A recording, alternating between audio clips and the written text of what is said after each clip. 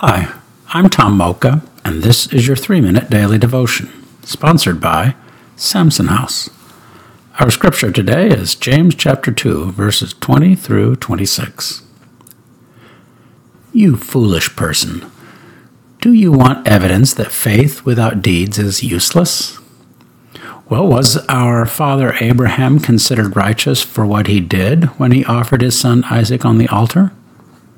You see, that his faith and his actions were working together, and his faith was made complete by what he did. And the scripture was fulfilled that says, Abraham believed God, and it was credited to him as righteousness. And he was called God's friend. You see that a person is considered righteous by what they do, and not by faith alone. In the same way, was not even Rahab the prostitute considered righteous for what she did when she gave lodging to the spies and sent them off in a different direction? As the body without the spirit is dead, so faith without deeds is dead. Let's ponder that.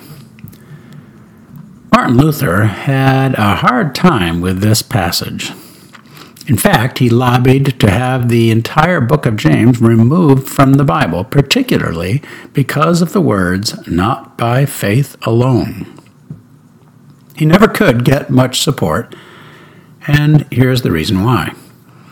Verse 22, which reads, "You see that his faith and his actions were working together, and his faith was made complete by what he did."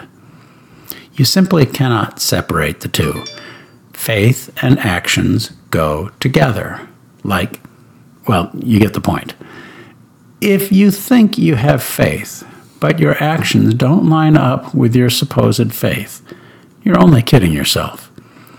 And if you live an upright life, full of good works, and think that will save you, good luck with that. See Ephesians 2:9. There's no getting around it. Faith without works is dead. So if you have surrendered your life to Jesus as your Savior, believing in faith He is the Son of God, now is the time to start living like Jesus as well.